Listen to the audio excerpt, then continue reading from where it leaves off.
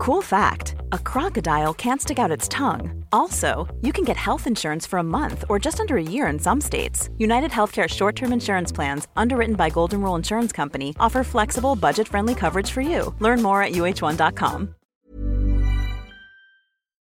It's me, Mike. How the fuck are ya? Hey, last night I was in Marrickville. I went to a place called the Factory Theatre, Marrickville, Sydney.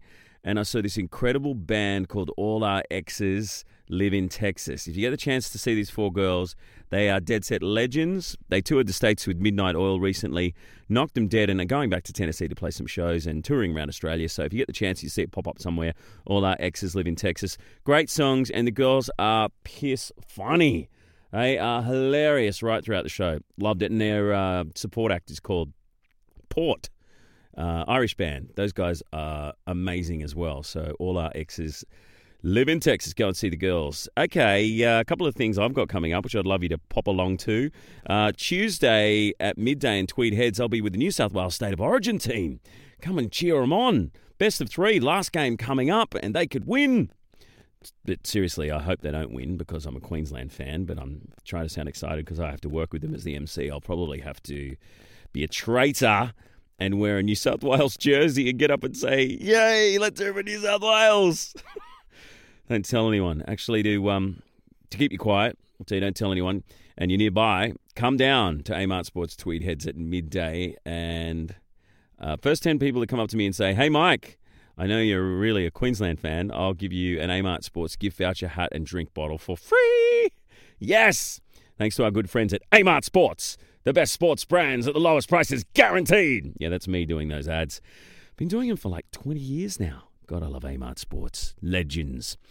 Tuesday night, yes, I know that's Tuesday in far northern New South Wales, but Tuesday night, I'm in Sydney debating, having a big mass debate at TV Talks, which is this regular thing that they do at the Australian Film and Television Radio School where people in the TV industry chat about, debate about different things going on in the TV industry. And I am in the team that is for the subject, which is Internet Killed the TV Star.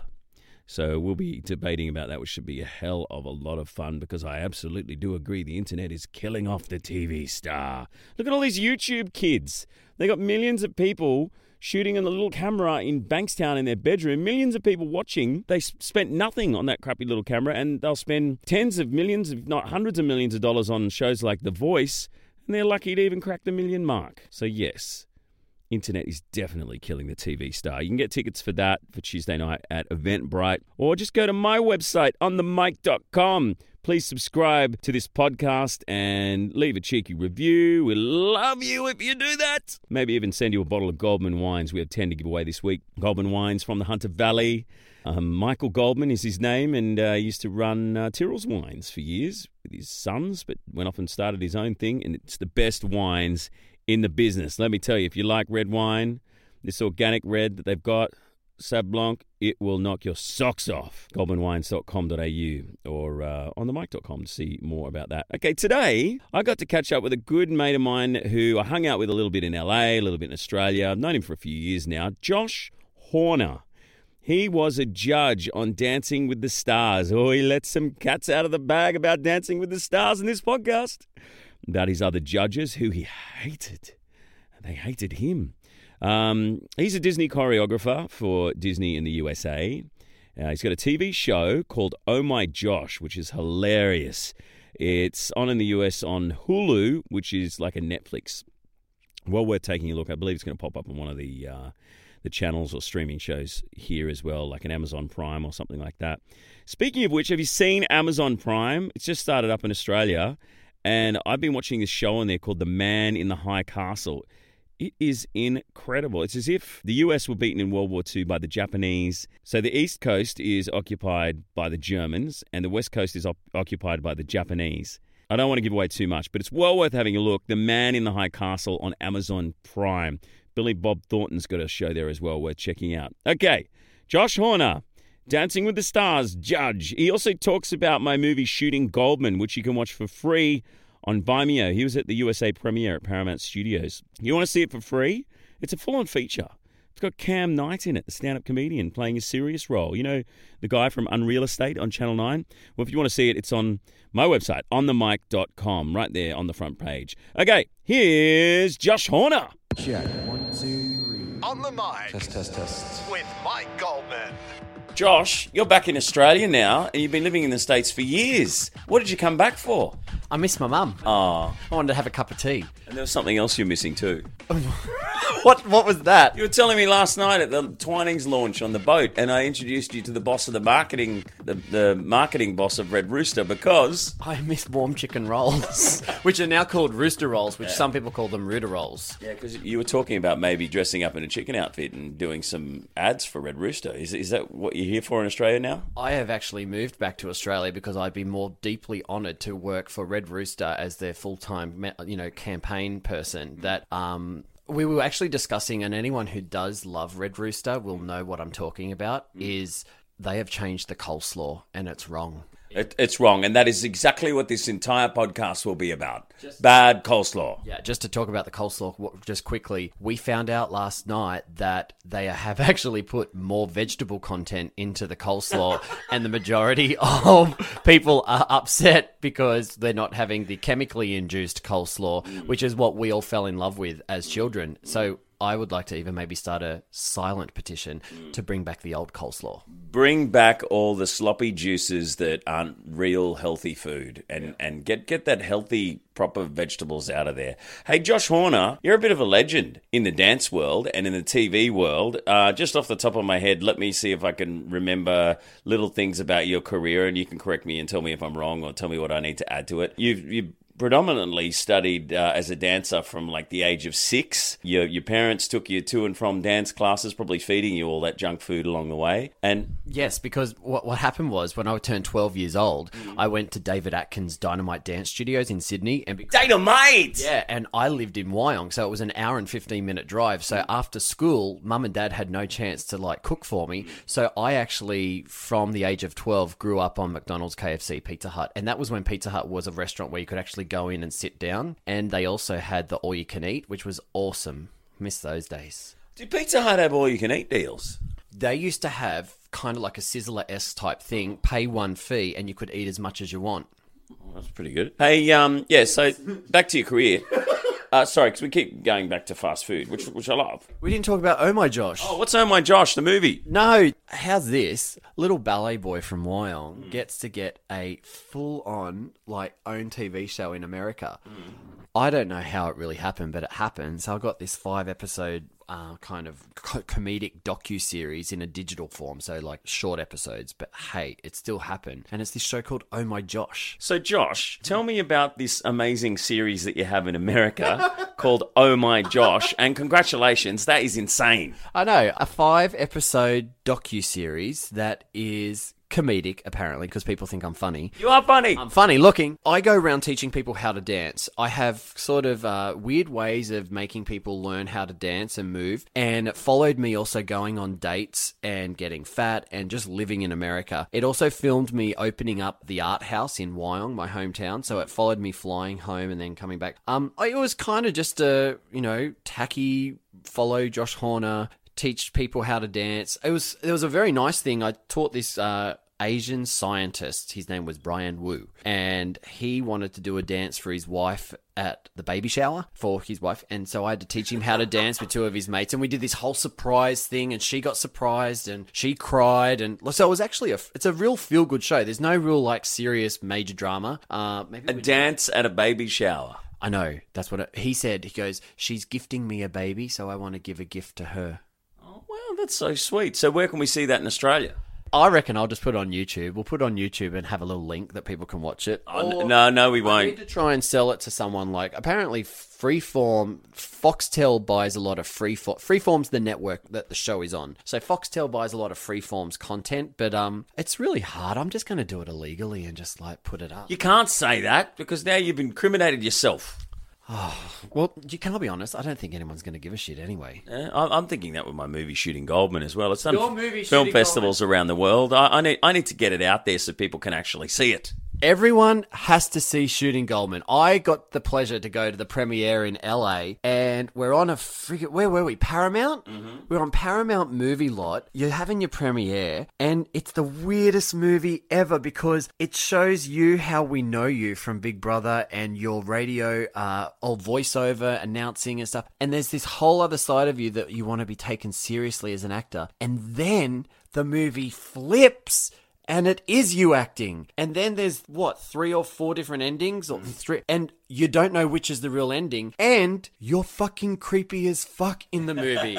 You go from Mr. Nice Guy that we feel the warmth of your voice coming through and making us feel warm downstairs. You know. Hello. It's all good. And then you just turn around and you're a fucking, serious, hardcore actor. You're an interesting creature, actually. You're very interesting. Me and you, we have our on personality, which is we're on stage, we're on camera, we're whatever. But then when you're off, you're actually kind of this quiet, just goes through life. Just the time I've spent with you, there's so many exciting things that happen. But you just go, oh, Josh, yeah, there's a free beer for you over there, and Josh, come to this event here, and yeah, it just kind of happens, and you don't really show huge emotion. And then sometimes I go, is that fucking weirdo that I watched in that movie? And I'm like, is he going to come out with a gun and shoot me or something? I don't know. You never know. I might have a gun. But yeah, okay, I'm going to stick that up online. And, yes. And as long as you stick your show up online, we can stick it up each other.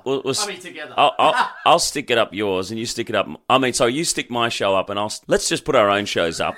And get people to watch it, because that's why you make great stuff, not so you can put it away and no one can see it. I think the director, Tony Prescott, who also wrote it and edited it and put it all together, it's supposed to be about you, this podcast. We're talking about me now. I like this. He wanted to have it in as many film festivals around the world and get a distribution deal and have it play in cinemas. But the thing is, and I was just listening to your podcast with Guy Ritchie and Joe Rogan, and Joe Rogan's the big the MMA commentator in the States and stand-up comedian, and Guy Ritchie, who made all those amazing movies, used to be with Madonna. Guy Ritchie was saying it's even hard for him to get his movies out there now because you've got these big brands like Star Wars and X-Men and all these films that have got the screens all over the Hoyts and the big cinemas across the world booked up for the next 5 years. So sometimes he'll make a film and it's like, oh, we can't put it out for another 2 or 3 years. And even then they'll say, oh, we just got the new Star Wars film, we have to put yours back another 6 months or something like that. So that's why film festivals are so important nowadays, to get films and stories out there that you just don't see as much. And it's so good that we've got the Netflix and the Hulus and the Stans and all these other places where you can watch these films that go straight there as well.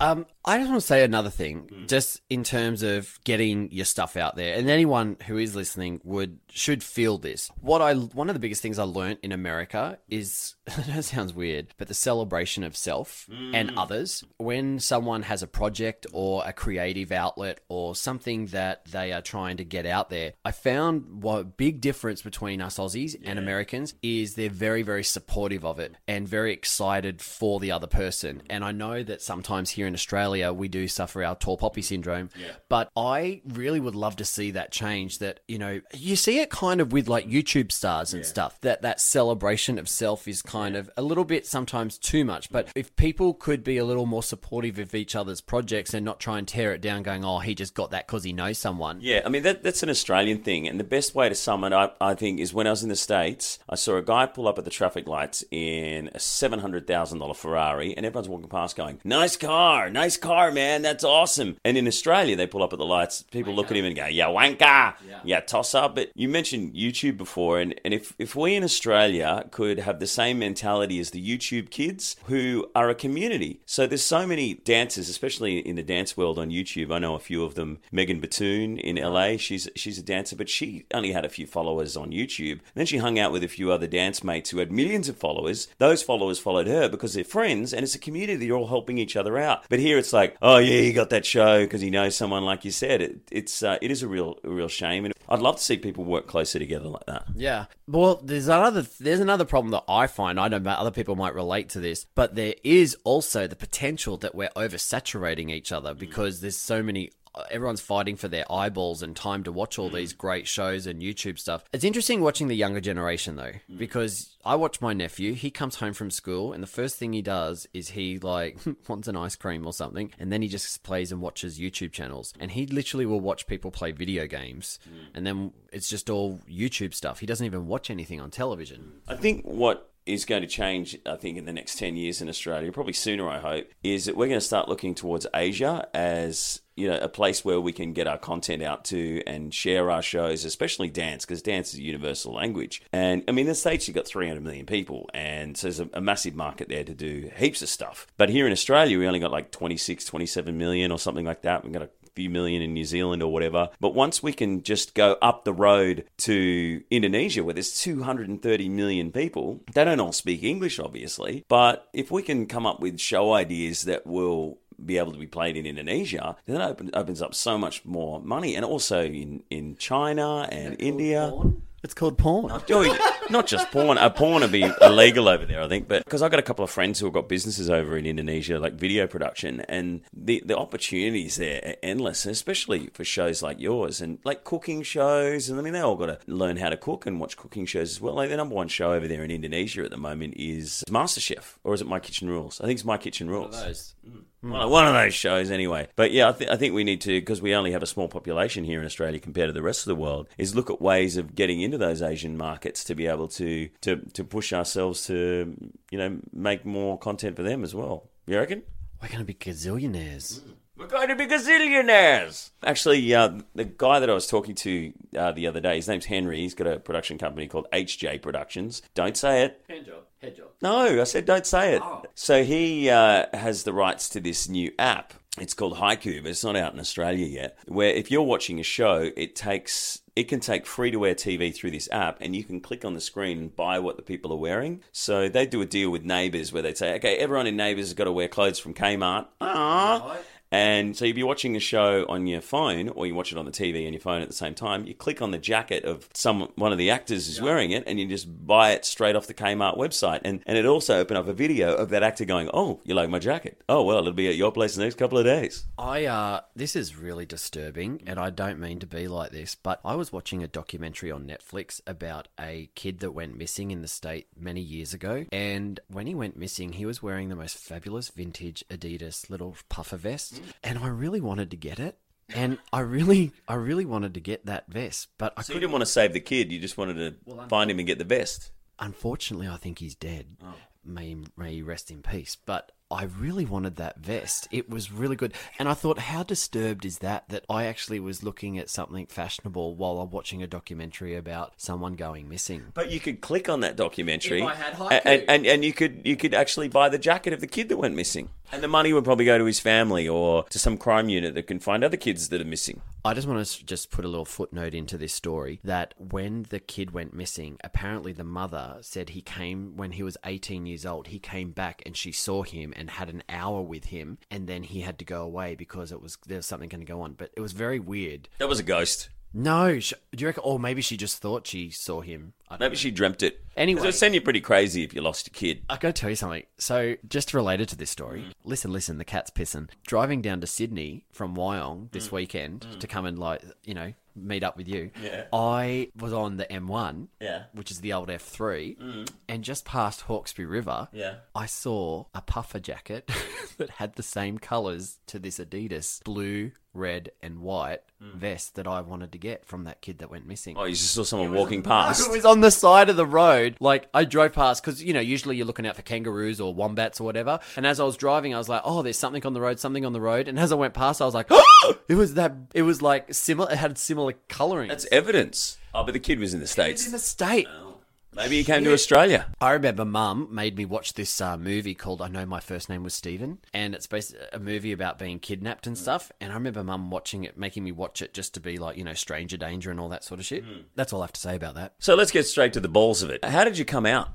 Oh, God, I went to Rottnest Island. I went as far away from my parents and the, Central Coast. I went as far away as I could. And I went to Rottnest Island, which is, for those who don't know, it's a little island off Perth. What, about 90-minute ferry ride or something? Yeah. So I went over there and I spent 3 days. I was 23 years old. And I just basically was sick of lying to everyone, especially my family. And I went over there for 3 days and I basically was like, all right, you have to come out. And yeah, I tell a really funny story about this. Yeah. So I went to Rottnest Island to come out, and some of the workers at the hotel, we were having beers and playing pool and stuff. And when the pub closed, he said, I can't believe I'm telling you this story.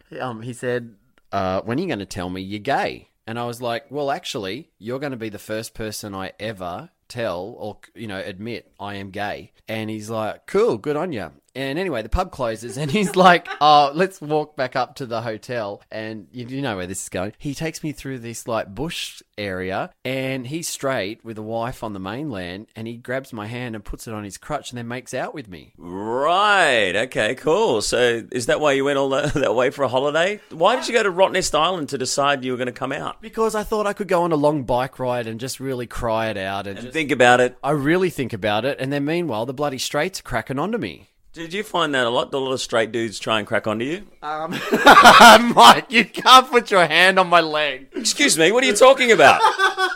Mike is grabbing my titties.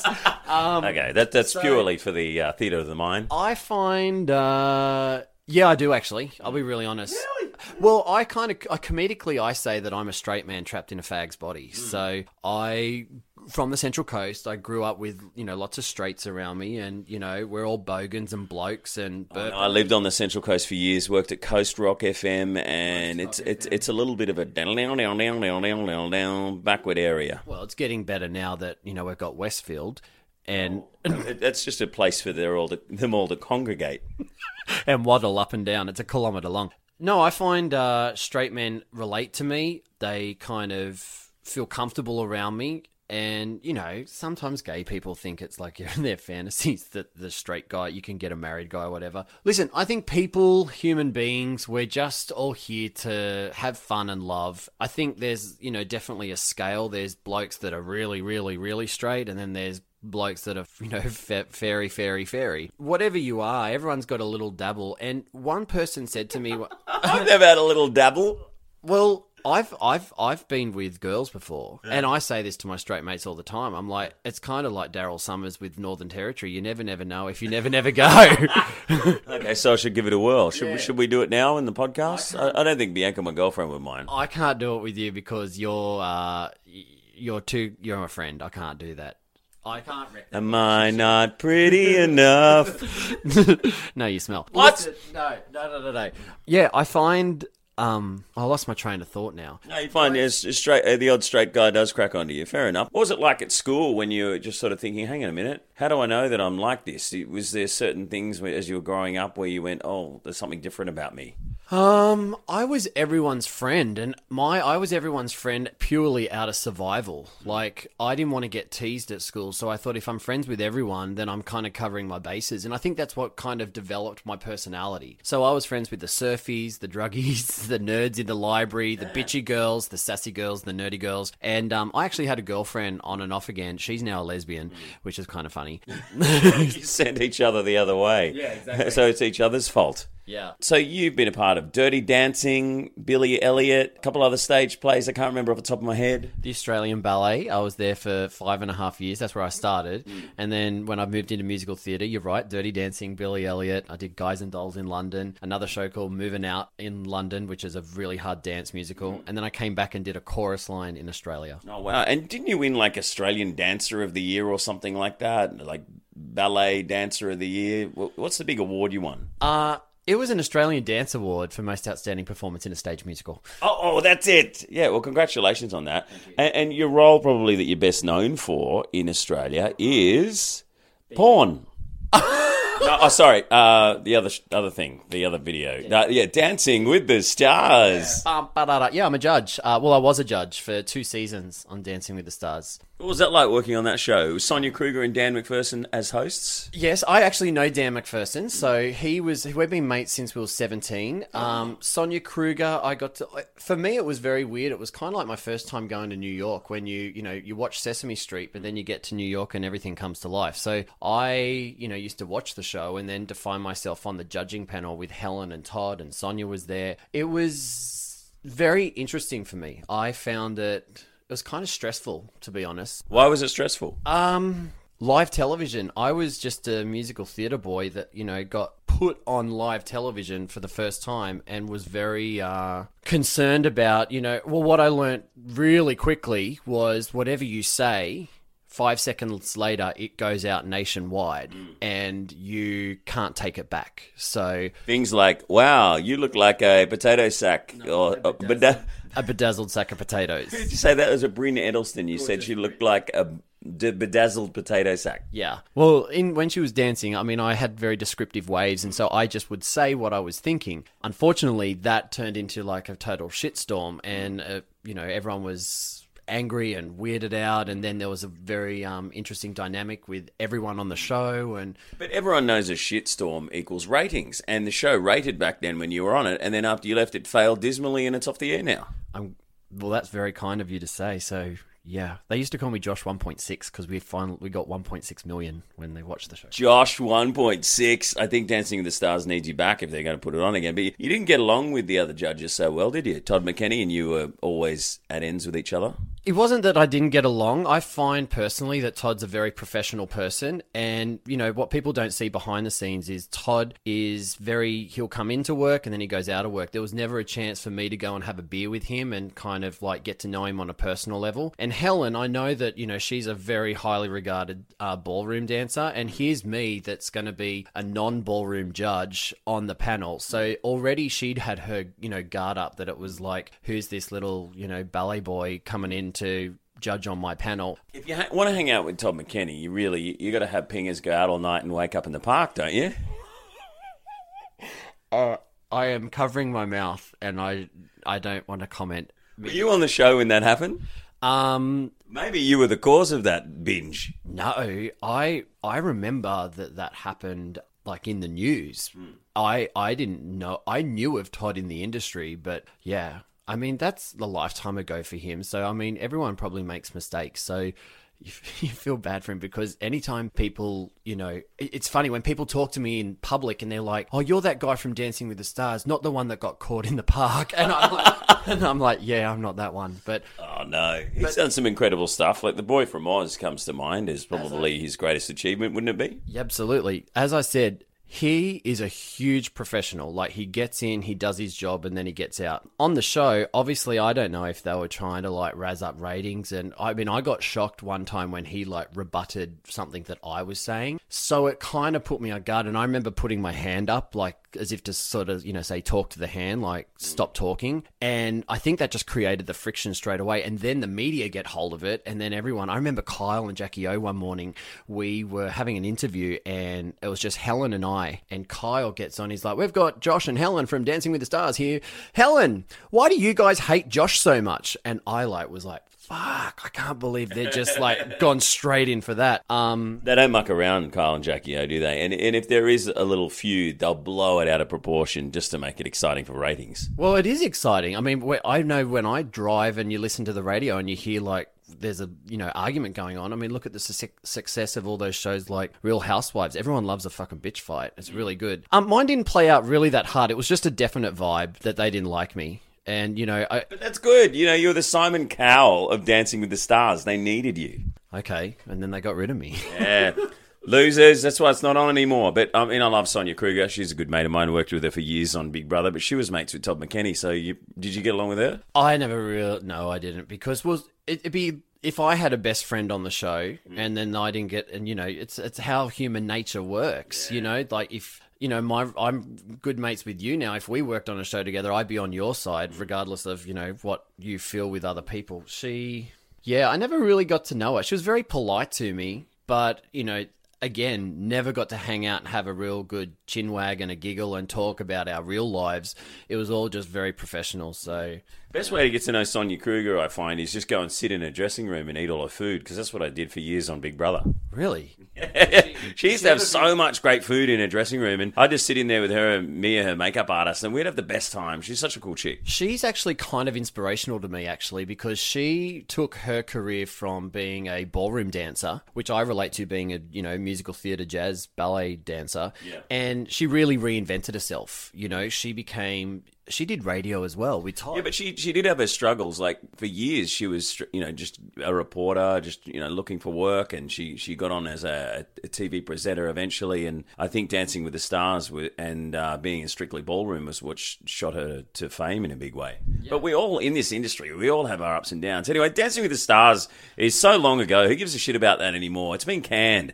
But Josh Horner is on fire. He's just been doing these incredible things in the States. Dance Upon a Dream. Tell us about that incredible thing. Hey everyone, I've been on the go recently. Phoenix, Kansas City, Chicago.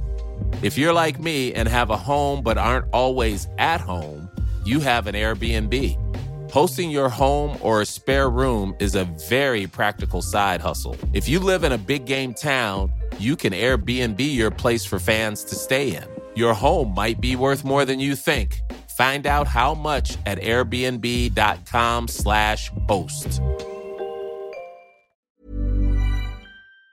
Wanted a way to kind of create a online portal. So I was judging a lot of dance competitions in America, and I found that when I was watching the kids, I was thinking, I wonder how the Aussies would like compete against, people from America. And, it's so expensive to fly over and try and go against and judge, to dance against these dancers. So I thought, what's an economical way? Create a website. Everyone who does, or parents might know that if their kids do dancing, you get your routine videoed. Now, you use your video from your local competition, put it on YouTube, and then you can compete against everyone else around the country or in another country on the portal Dance Upon a Dream. So it's basically a digital platform to kind of highlight excellent dancers. And have you spotted a few excellent dancers over the years? What have you discovered? Okay, we've discovered, great ballet dancers. My biggest surprise is looking at where the countries are getting the website. Like, there was a bit like Tunisia and like Cayman Islands and Turkey, Istanbul,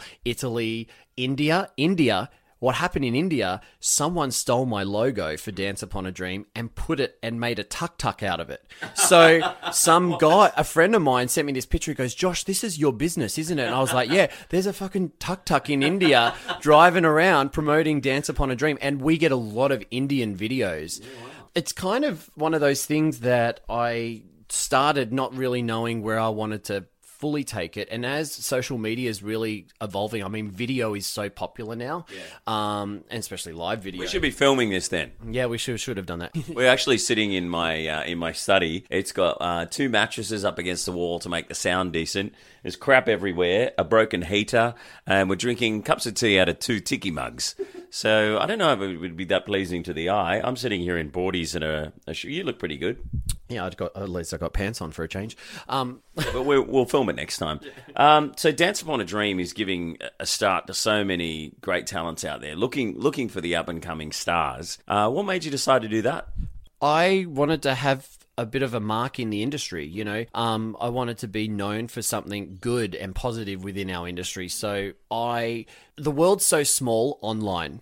Do you know, I mean, the reach that you can get just by being a keyboard warrior. I was fascinated that creating one little portal, and now I have this thing called the Dance Upon a Dream Web Awards, where we try and honor the best of the web online of dance. Oh. And yeah, I mean, I would love to get bigger sponsors to give away shitloads of money, but it's just an easy, cheap way. And especially, I always have this conscious effort to try and make things easy for parents, because my parents paid so much money and drove me everywhere and really kind of do so much for me to have a great dance career. And so what my brain always thinks is, how can I make it very economical for parents that already are forking out costume fees, entry fees, private lessons, buying the video. I mean, by the time you've done the routine, like you've spent over $1,000 anyway. So how can a poor person, or not a poor person, but like a struggling family, you know, fly their kid over to America to compete against the Americans or India? It's so easy to do. You just film it at your local dance comp. And I've had like real country, like, you know, Mildura, like they're dancing in a community hall. Yeah. They video their routine and then they go against. And then I got all excited. My first year, I was like, everyone's going to win onesies and caps and t-shirts. And so I went crazy and there was 44 categories that you could win. So as a businessman, I'm absolutely shit. So when all these winners were announced, I had to send all the prizes, and I was sending like onesies and merchandise to Canada, to America, and everything. And I actually spent more money. Like, I didn't make it. In fact, it doesn't really make money. I was spending way more money on giving these kids their prizes than actually, you know. But you imagine the happiness that you bring to those little kids and the encouragement to make them follow their dreams. Well, what I would do is I would email the parents and I would say, film your child when they look at the website when the winners are announced, because you've made it into the top 5. I kind of lied, but I was just emailing all the winners. And so I got all these reaction videos of kids, and that really, you know, money or no money, it absolutely made my heart so melting just to see that excitement that they had achieved something on a different level, you know, from their just local comps. And because they've won that, that's going to push them to follow their dreams, and they'll be the next, I don't know, amazing Billy Elliot dancer or something like that. Yeah, well, that's the whole point of Dance Upon a Dream. You know, I always wanted to do everything within the dance world. And so now, you know, being a young dancer now, there's so many different areas you can go. You can do theme parks, you can do cruise ships, and there's so many different dance companies. So it's just a little bit more at their reach. But do you know what else has happened? Oh my God, social media is weird. Now these fucking kids are Instagram stars. So then their social media is so high that they're getting all this dance products. Dance companies are like, you know, I saw in America for a Target commercial, they said, we're looking for dancers and you can only audition if you've got 10,000 or more followers. Oh, wow. That's interesting. So it's like a qualification, but you can buy followers. You get on Fiverr, Fiverr.com, and you can pay $5, and some guy in India will just line up all these fake accounts and instantly give you 10,000 followers. But don't you lose them? No, you don't lose them. Yeah, you get. I know, like, I've got a friend who works in fashion, and he was so excited the other day because he had this Instagram model, and she's got 25,000 followers, and look at how many likes she has on her photos. But she only had like 12 photos. So I thought I'll do a little bit of investigating here because that doesn't make sense. And every photo, like, she's hot, but she's like sucking her finger, and it was a bit slutty. And I thought, there's no way that she's really got that many followers because there weren't that many photos. And it turns out that they were all fake accounts. Like, you go through every single account, and I was clicking on all the people, and it said a private account, private account, private account. And they're all these long Indian, Chinese names. There weren't anyone in Australia following her. So I looked into it a bit further, and on Fiverr and a few other websites like Airtasker, you can pay people to set up some sort of account where you just instantly get followed. So a lot of people are starting to realize now that there's so many fake followers on Instagram. Well, I did the thing of where you try and like follow people and see if they follow you back. I did that. Once I got over 10,000, I was like, all right, I'm going to calm my farm now. And now I look kind of impressive and hasn't really grown since. But that's good. But your interaction there, what do you call it? Is it brand interaction or integration? What do they say when people are commenting? Was it interaction, integration? It's interaction, but there's another word for it. Is really high. Like, you're getting, like, for every photo, you're getting like 300 or 400 people liking it and lots of people commenting. Whereas some people will have like 10,000 followers and there's no comments or anything like that.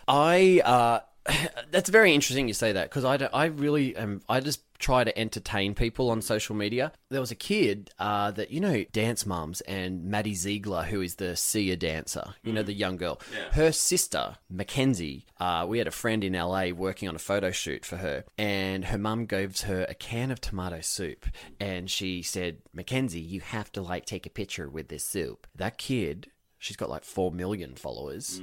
Took a picture with the can of soup and got $25,000 just from one picture of a can of soup. I got a couple of cases of Coors beer for posting me drinking some beer. I don't get anything. I haven't gotten anything free off social media. Nothing. Maybe I've got a couple of fucking backlashes, like, you know, get angry. Got in trouble, take that down. When you're working on TV, because I had it happen to me all the time, did you post stuff and they say, oh, you got to take that down? No. Okay. When I was on Dancing, they were Channel 7 were like, they would like shut down your YouTube, shut down your Facebook, do not post anything. It was kind of this weird like moment where we weren't like doing Insta stories. It wasn't around then. So you weren't in the social media world. The only way to get Josh Horner was by watching Dancing with the Stars is what they were trying to do. I was... Okay, what happened with Dancing with the Stars and Channel 7 and all the media stuff, I learnt that if I did something quirky on a red carpet, like a fucking dance jump or something, I would make it into confidential, and that would like make you like kind of stand out in the public eye and in terms of the executives going, who's out and about, who's current and hot. So I did none of that. And it pisses me off too. Even in my ballet career, like back in the 1999 to 2004, I have no awesome like photos or video footage or anything of me in the ballet company because copyright, we weren't allowed to show anything. Really? These days, you can show everything. We have like, I've seen, dance company members filming the show from the wings. Like they'll run off from dancing, grab their phone and start filming their friends dancing in the wing, like on stage. And even live video. I mean, people are going live everywhere right now. Shows are realizing that any way they can promote themselves is good because it'll encourage people to come and watch the show live. Absolutely. And you remember the old thing of like when you go to the theatre, they would say absolutely no photos because it's, distracting to the dancers. That's kind of bullshit. We love a photo. It's funny that cameras are always being like held up in theatres now and stuff like that. It just, you see curtain calls and moments on stage where people are being filmed. You see it. It's really weird, it's funny with YouTube. When I was choreographing the Disneyland parade, sorry to just drop that little career highlight. I was getting there. Sorry. I had to do a lot of research, and to do my research, I used YouTube and family vacation videos to see what the parades were like all around the world, especially within the Disney parks. So family vacation videos are fucking awesome for like doing research. That's a good idea. Did you do the Disney shows for not just LA, but all over the world? No, I've done 3 tier 1 productions. What's that mean? So basically, if you're at Disneyland, you see some little show on the side, on the street. That's probably not a tier 1. A tier 1 production is like a parade, like the big shows. So I've done 3 of them. One of them was World of Color, which is the water fountain show in Disney California Adventure. So how do you choreograph a water show? So I had to work with a lighting programmer, and they gave me the whole soundtrack, and I had to dance, and I was dancing with fucking IKEA curtains on my arms and pretending to be water. Yeah, and what happened? Well, what happened was I would dance. It was all a lot of trial and error stuff. I would dance, and then I would film myself, and then I would play myself in reverse, and it would look like water dancing. Oh wow, that's cool. Is that still going now? It's still going now. Yeah. You'll be remembered forever as water. And then I'd choreograph Soundsational, which is the Disneyland parade, the daytime parade. Daytime. Daytime? Nighttime. So that's the parade that comes down the street at the end of the day, and the light parade and all that kind of thing. I remember seeing it when I was a kid. Yes, that's me. I got to choreograph a whole one. It took 3 months. There's 10 units, so like 10 different floats, and each unit is 2.5 minutes long. So you need to create 2.5 minutes of choreography, but you as the viewer would only see about 20 seconds as it goes past you. So it's very you might see a really like shitty bit of choreography, and I'm like, wait, there's a really good bit coming up, but it's someone else is getting to see it down the street. All right, so I've got to go back and see it again. Yeah, you need to kind of walk with the parade to see what each unit looks like. So I mean, that's my biggest, proudest moment, to know that, out of Disney history, it's such a massive brand that everyone knows, to know that little old me has made a part of history, Disney history, that's my parade. That's really cool, man. Congratulations. What was it like working for Disney? They are an interesting bunch. I've found that they're not very good at making decisions. So like we would be in meetings and they'll be like, we're not sure what kind of red we want to have. And I'm like, just pick red.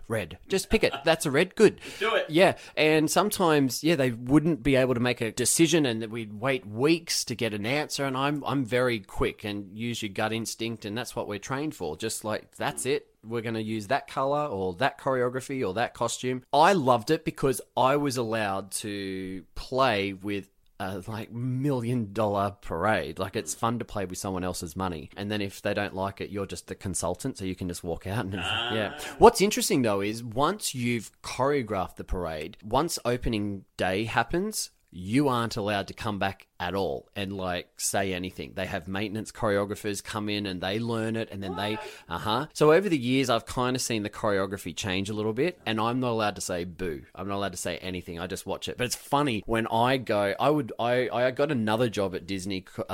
Being for Disney Performing Arts. And when the kids see me in the park hiding behind a palm tree, like watching the parade, they all shit themselves. They're like, and you see them mouthing, Josh is here, Josh is here, Josh is here. Are you really hard on them, are you? Do you say, you look like a bedazzled sack of potatoes, Mickey Mouse? What are you trying to do? I'm very hardworking, so I did a lot of research before I choreographed the parade, and I realized what type of kids are going to be performing these Disney parades, especially the one in Anaheim. And I wanted to make the parade quite difficult because as dancers, once you get show fit, like it's kind of like everyone that goes to work, you get good at your job and you can get, or like a factory worker, you get faster and faster and faster. So I wanted the dance to be really kind of difficult, so the dancers were challenged a lot. And yeah, they were like, when it first started rehearsals, they were like, oh shit, you're hardcore. And I was very, demanding of how I wanted the choreography done. I made one boy cry. I remember in the chimney sweeps, I made it intricate and tricky choreography, and one boy just broke down and cried one day because I was just yelling. How old was he? Oh my God, he was like 19. Oh, well, that's all right. Let him cry. You made him a better dancer. Yeah,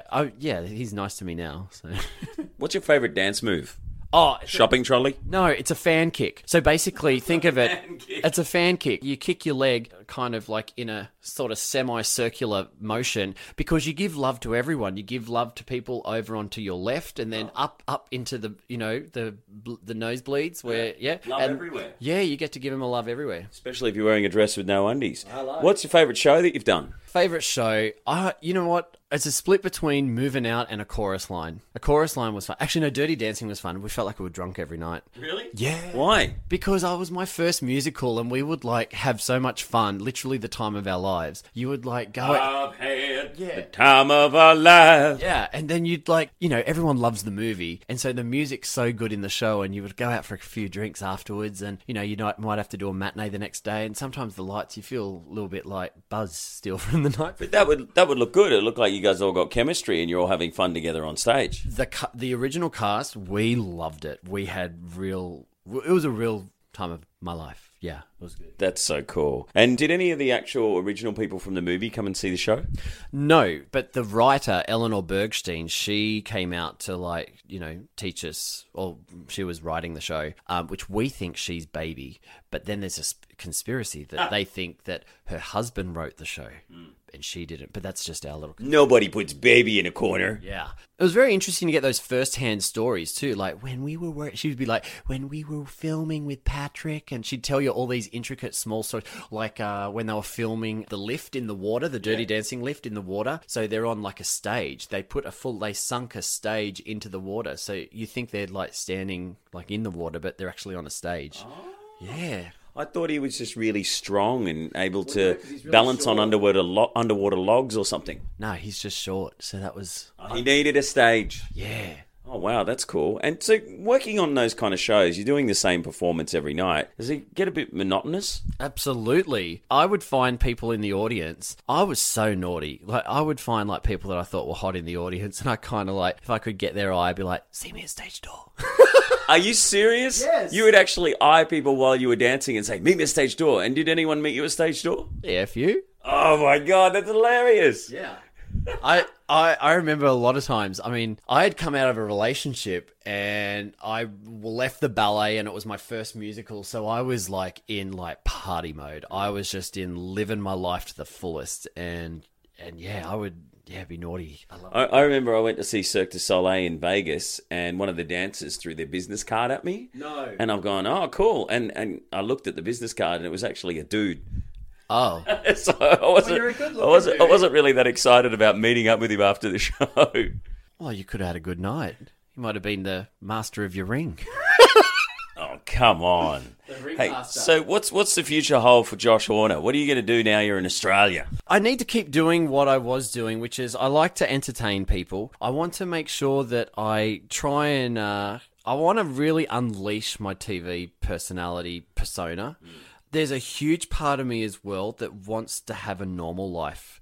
I also would like to just maybe settle down and have just a 9 to 5 job. But I do know what my personality's like, that I need to have a creative outlet. I would love to like bump up the theme park world here in terms of entertainment and shows. I would love to create maybe an Australian spectacular show, like kind of versus the Rockettes in New York. Like there's so many Aussie dancers that kind of get stuck out of work all the time. And if I could create some sort of iconic masterpiece that plays regularly, and it's like it's something that dancers can aspire to try and get into. Because a lot of us dancers, they would try and go overseas to find, I mean, I'm a classic example. We all go overseas to try and have our careers, when really there's so many fucking talented dancers here in this country that I would love to house it somewhere. But that's also changing the audience. I mean, I had this idea that to really bump up halftime shows at the footy, because we're such a sports loving, country, that if I could start to implement like more like performance and halftime stuff and bump up those halftime shows with masses of dancers and stuff, it would start to maybe change the Aussie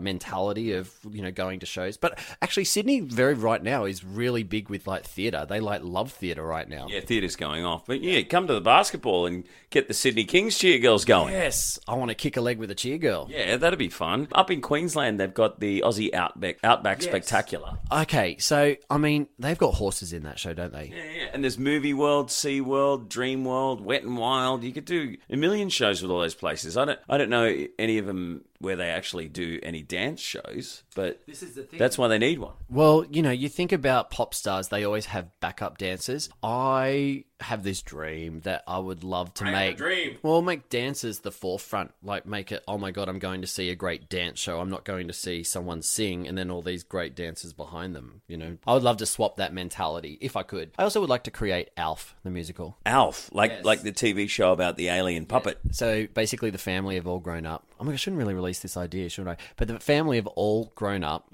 and Alf returns and he's like, what the fuck have you done to this earth and all that? And so it's a musical that can keep evolving, like with current political climate, and a very... Alf the musical. Yeah, and basically it would be awesome because you'd have some person in that Alf costume and just an offensive, funny musical. We do live in a weird world, don't we? With Donald Trump, the orange-haired, fake tan orangutan freak from Celebrity Apprentice is the president. You've got the Jenner dude is now a woman, and just so many strange things going on in this world, Yeah. Alf would love it. Alf would love it. It's kind of scary, isn't it? I mean, coming back to Sydney, the vibe is really, I don't know. We as Aussies, we're pretty fucking cool. I miss having a laugh at it, taking the piss out of yourself. That's what's nice about Australia. Over there in America, I'm just worried about everyone fighting each other. And, it takes one dickhead that's, Trump, to unleash everyone and give them permission to be assholes to each other again. Yeah, as much as he's being arrogant and he's got to save the country and make America great, I can see good things that he's doing in ways of saying, he wants to get rid of all the usual payoffs that happen in government. And, they say that it's still going on, but who knows? But the one thing that I hate about Trump is the fact that people are using it as an excuse to be racist, or the Ku Klux Klan are saying, since Trump's come along, we can do what we want. But they can't. I mean, there's laws to stop people from being racist and committing hate crimes, but it is unfortunately empowering those kind of freaks over there. What did you feel like in America? Well, you just look at Facebook. I mean, people with phones now are just filming every little moment that happens. What I found traveling in America is people are fighting on planes. Out of control right now. Why are they fighting on planes? Because if, you're traveling and someone's wearing, whatever, a hijab or whatever, really? It just sparks them. It takes one little thing for someone to, start a huge, massive fight. Homophobic stuff's happening. It's actually our own fault. I think we're also the product of our own disaster, that we are showing each other naughty videos of people being nasty and evil to each other, and we're kind of finding that that's okay and we watch it. It's just very sad. I mean, and also you see some of the horrible things of gay people being thrown off buildings. I mean... Yeah, I mean, that's in, countries in the Middle East where Sharia law is in effect, and not just Sharia law, but it's a very full-on version of it where, it's illegal to be gay, and they throw them off buildings. fucked up. It is really fucked up. But let's not bring the podcast down, will we? We're not here to talk about political events. We're here to talk about Josh Horner, celebrity, dancer, MC, superstar, and you're an amazing human being. And I'm so glad that we're friends. And I'm glad you're back in Australia because we can hang out and go to random events like the Twinings event on a boat last night where Carrie Bickmore won the best female artist and got 4 cents from every Twinings box for the next 4 years to go to a charity, Beanies for Brain Cancer. Which is fantastic. And there was she got inspired. Why? Because she wanted to be a dancer. Yes. Because she had a ballerina as her artwork on the Twinings box. Well, no, that box, I mean, that picture was, it's inspired by a picture of her when she was 13. Oh, is it a good picture of a ballet poise? Well, if we want to be technical here on, let's judge a Twinings box, she could turn her back leg out in arabesque a little bit better and she could hold it back up. But hey, it's Carrie Bickmore and we all love her. Did you meet her? I saw her. I wanted to say hello, but everyone was all over her. Yeah, I got to meet her briefly and then she shot through. She seemed lovely and it's a great cause. And I really thought Nicole Kidman would win because Nicole Kidman's got 10 million likes on her Facebook and she's the only one who actually painted her box. Or painted her artwork, which went on the Twinings box. Why don't put the mic in front of me after you say that she just painted a box? Well, she did. She painted a box. She painted a Waratah on her box, or on the artwork that they put on the Twinings box. Nicole Kidman's the Waratah. Yes. I'm sorry, but that was fucking shit. And you didn't like it? Well, what about the Aboriginal painting for Samantha Harris? No. Yep. Sam Harris. Yeah. Sam Harris, beautiful. I mean, Aboriginal print in a teal, very pretty. It was really cool. And you know what? She should do a towel range. I would buy an Aboriginal print towel range in teal. It'd be beautiful for your bathroom. And Emma Friedman, the TV host, she did one as well, which was the beachy one. The thing is, with Emma Friedman, Carrie Bickmore, and Samantha Harris. It was all inspired by them, and they said what they wanted on the tea box. But Nicole Kidman was the only one that actually hand painted it. You're kidding? I thought they all hand painted them. No, that's what was a little bit of annoying to me. I shouldn't say this because I was there hosting part of the event, but I to be honest, I voted for Nicole Kidman as much as you thought it was crap. I thought Nicole Kidman's was the best. It was basically a teal box with this big red blotchy Waratah on it. I thought it was great. You know what? She'll probably auction it off for millions of dollars anyway. Yeah. What do they do with the other boxes that aren't being used? Are they still... I'm not sure. I think. Oh no, they'll still sell them. They'll still sell them in the shops. But we went to this. Basically, it was the big announcement last night on a boat called the Sydney Death Star, or it's a big glass thing that cruises around the harbour. The Sydney cruise ship. What is it called? I don't know what it is. The Starship. The Starship, that's right. Nothing's gonna stop us now. And if this world runs out of lovers, we'll still have each other. Nothing's gonna stop us. Nothing's gonna stop us now. Sorry, we digress. Mannequin is one of my favourite 80s movies. And Starship's one of my favourite 80s bands. Yeah. So we're cruising around on this boat up to the Cockatoo Island cliffs, and they projected all the artwork from all the 4 celebrity contestants onto the cliffs, and then they announced that Carrie Bickmore was the winner. We all got drunk and then came back to shore, and you and I went out to dinner with a mate of mine, Ray, and my girlfriend Bianca. We went to a place called Hubert's, which is this amazing restaurant. If you're in Sydney, you've got to try it. It's in Bligh Street. What'd you think? Oh, literally, I did not even know I was in Sydney. Walking in, I was going down that spiral staircase, going down and down, down, and it reveals literally a world that you don't even know is under the ground. It was pumping. It had the live band. It was smooth jazz and fun. It actually wasn't real jazz. It was actually just like cool singers. I felt like we were in New York. Fully New York City vibe. Pumping atmosphere, people everywhere, waiters and waitresses walking around, people taking our jackets off us and getting us drinks. The food was like Red Rooster a la carte. we didn't get it for free. We actually paid. I know this sounds like an ad, but if you're in Sydney, you have to go there. And Thursday nights, they have that jazz band. Yep. So good. Very good. I don't know what they're called, but we were screaming and yelling all the way through dinner because we thought they were brilliant. So go and try it in Bligh Street in Sydney, Hubert's. Mate, thank you so much for being on the mic. Tell us about all your social media so people can follow all your crazy escapades. It's easy. I'm across the board. I'm Joshua J. Horner. So the letter J, not the word J-A-Y, even though my middle name is J. But it's Joshua J. Horner. My brother's name's Jay, J-A-Y. Really? Yeah. It's a good name, isn't it? It's fun when you play the game. Do you want to guess my middle name? Guess what letter it starts with? And they go, J. And you're like, And they're like, John. They already said it. I was like, you've already done it, yeah.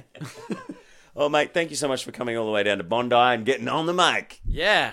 Now it's time to really get on the mic. Oh, no. Let me go. No, get your hands off me. Thank you for listening. Thank you. Can you do something for my mum before we go? Oh, for your mum, what? I want you to do, because she loves Big Brother, can you go, today in the house, Josh did a podcast with Mike, or something like that. What's your mum's name? Cheryl. It's 4 p.m. in the Big Brother house, and Cheryl is on her way to the bathroom. She doesn't need to do anything in particular. She's just put her iPhone on so that she can listen to Josh and Mike doing the latest podcast. Cheryl is up for eviction this week. The housemates, unbeknownst to her, call her Feral Cheryl. Sorry, Cheryl. I love that. She's going to love that. Please, I'm going to get that to her. I need to do, you know what I need? I need a card. I need a Mike Goldman card that when we open the card, that fucking plays. Hello, Cheryl. Hello, Cheryl. Hey, thank you, Cheryl, for listening. Thank you, Josh, for listening. Thank you to my mum, Erica, for listening. And anyone else who's listening out there, don't forget, subscribe on iTunes Podcasts and give us a little review. We've only had like 2 reviews. We'd love a review. Actually, if you give a review, send us a message and Josh will give a free dance lesson and I will give a free bottle of wine. How's that sound? You got the easy one. All right, I'll give you a dance lesson too. All right, nice one. Thank you, goodbye. Bye. You've been listening to On the Mic with Mike Goldman.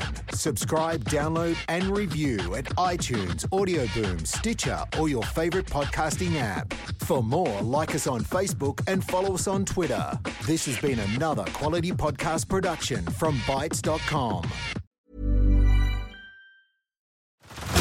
Head over to Hulu this March, where our new shows and movies will keep you streaming all month long. Catch the acclaimed movie All of Us Strangers, starring Paul Mescal and Andrew Scott. Stream the new Hulu original limited series We Were the Lucky Ones with Joey King and Logan Lerman. And don't forget about Grey's Anatomy. Every Grey's episode ever is now streaming on Hulu. So, what are you waiting for? Go stream something new on Hulu.